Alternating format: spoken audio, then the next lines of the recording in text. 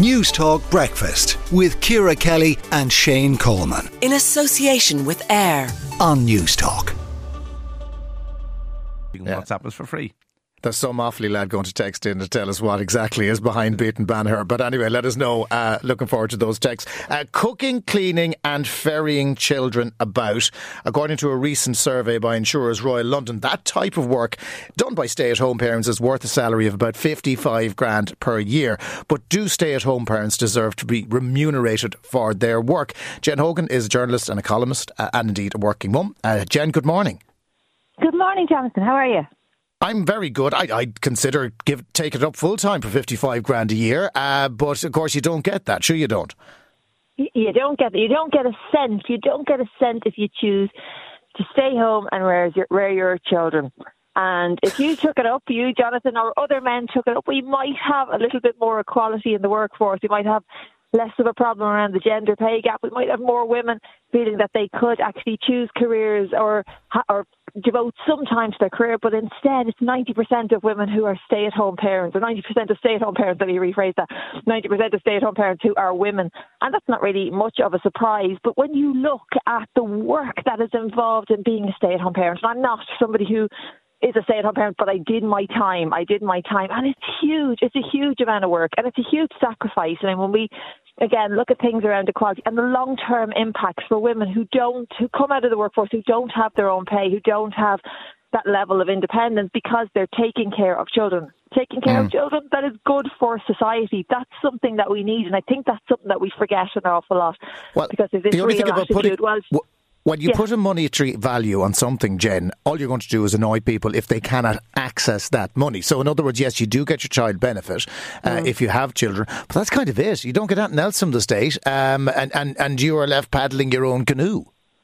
Yeah, that's it, exactly. I mean, I know every child is entitled to child benefit, but you're left, I suppose, trying to make that decision. And the cost of childcare, I know childcare is coming down, but it is something that means an awful lot of parents are having to make that decision about whether or not they have children at all in the first place. I read a piece this weekend in the Irish Times about the commuting, and one person mentioned that himself and his partner had made a decision because of the cost of living not to have children. And childcare has to come under that, as it does for so many people when they're making that decision. If we facilitated people to take care of their children themselves, if they so choose, but it's about going back to choice again, isn't it? It's about going back and allowing people the ability to raise their children at home, or to be able to afford to raise their children at home, to be able to afford to have the children that they'd like, the number of children that they'd like. There's no state anywhere in the world that currently pays for this.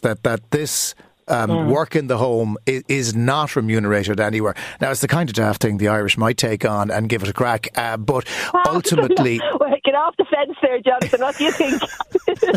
Ultimately, if you have kids and you have to stay at home to mind them, is that not the choice that you've made?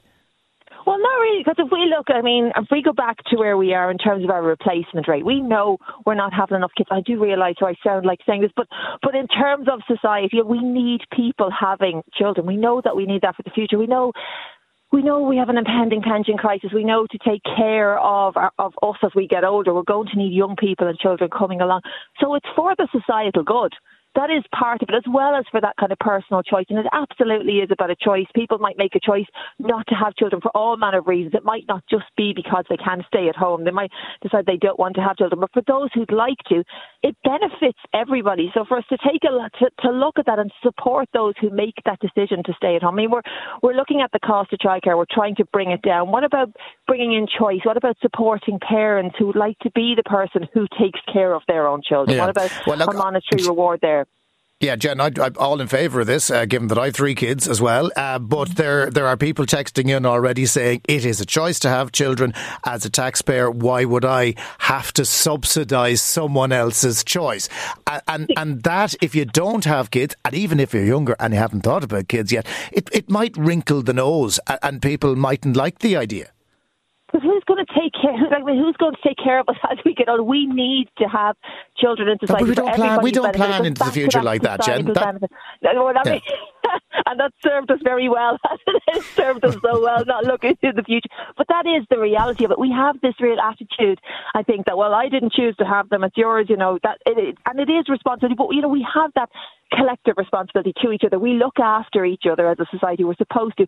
But the reality is we need children. We need children for the future. So we do need to take the measures that are appropriate to support people in making that decision to have children, but also in appreciating that huge work that stay-at-home parents do. And it is a huge amount of work. I wonder how many more dads might consider becoming stay-at-home parents if there was a financial reward. Instead, it's typically women who have to make that sacrifice, or who choose to make that sacrifice and stay at home with their children. Instead, we might see some more equality if there was a monetary reward for it. Absolutely, I 100% agree with that one. I mean, the other point of this survey that I found interesting was the undervaluing of being a stay-at-home parent. It was 24 grand under what the previous estimate had been. I know inflation is a big thing at the moment, but clearly we hadn't been counting all the good hard work stay-at-home parents have been doing.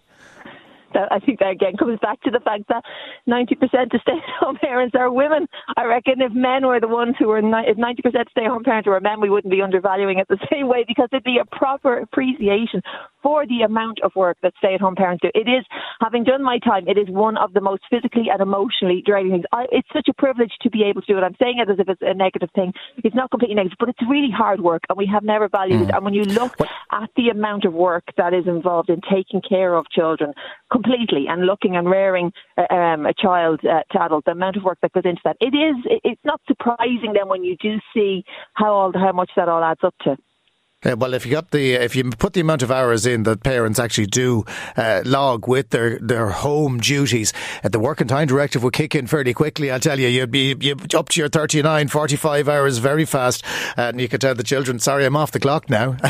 The state says I'm only paid for this amount of time. Wouldn't it be fabulous? I'm watching the telly. Absolutely, I'm sitting down for Netflix. Jen Hogan, journalist, columnist and mother, thank you very much for joining us this morning to talk about that. Do you think we should get the 55 grand for staying at home, or is it just the responsibility of the parents to take that on if they have children and have to stay at home for a little while? 53106 for your text, 087 1400 106 for your WhatsApp. News Talk Breakfast with Ciara Kelly and Shane Coleman. In association with AIR. Weekday mornings at 7 on News Talk. Steps.